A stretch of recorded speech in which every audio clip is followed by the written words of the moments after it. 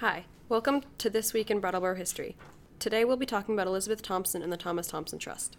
Elizabeth Thompson was one of the most progressive women of New England in the late 1800s.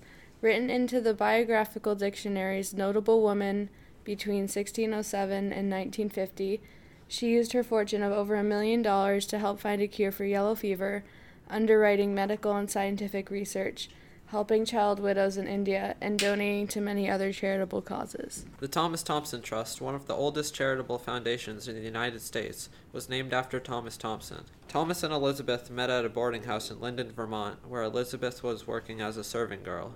Her family had placed her in domestic service to contribute to the income of her family when she was just 9 years old, and before she was able to receive any proper education. We think she may have been an indentured servant.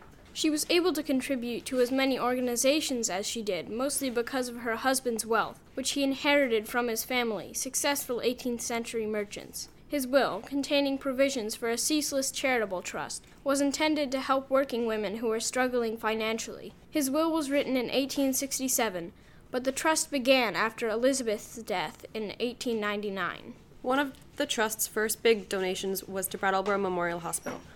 Opening in 1904, the hospital gave less expensive care to women of the community. The Brattleboro Mutual Aid Association was created in 1907 to supervise direct aid to working women in Vermont.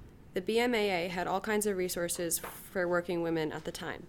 One was a nursing system created to care for women who were too ill to leave the house. Because of the nursing shortage after World War I, the BMAA supported a nursing school as a way to increase the nursing population at the time. This association was a way for women to branch out from tedious work like working in a factory. Thomas Thompson was born in 1797 and grew up in a fortunate situation, graduating from Harvard at the age of 20 in 1817. When he finally asked for Elizabeth's hand in marriage, he was 48 and studying art. At this time, Elizabeth was less than half his age. They stayed married until 1869, when Mr. Thompson passed away. Elizabeth would survive for more than 30 years after her husband's death until her death in 1899, just before the turn of the century.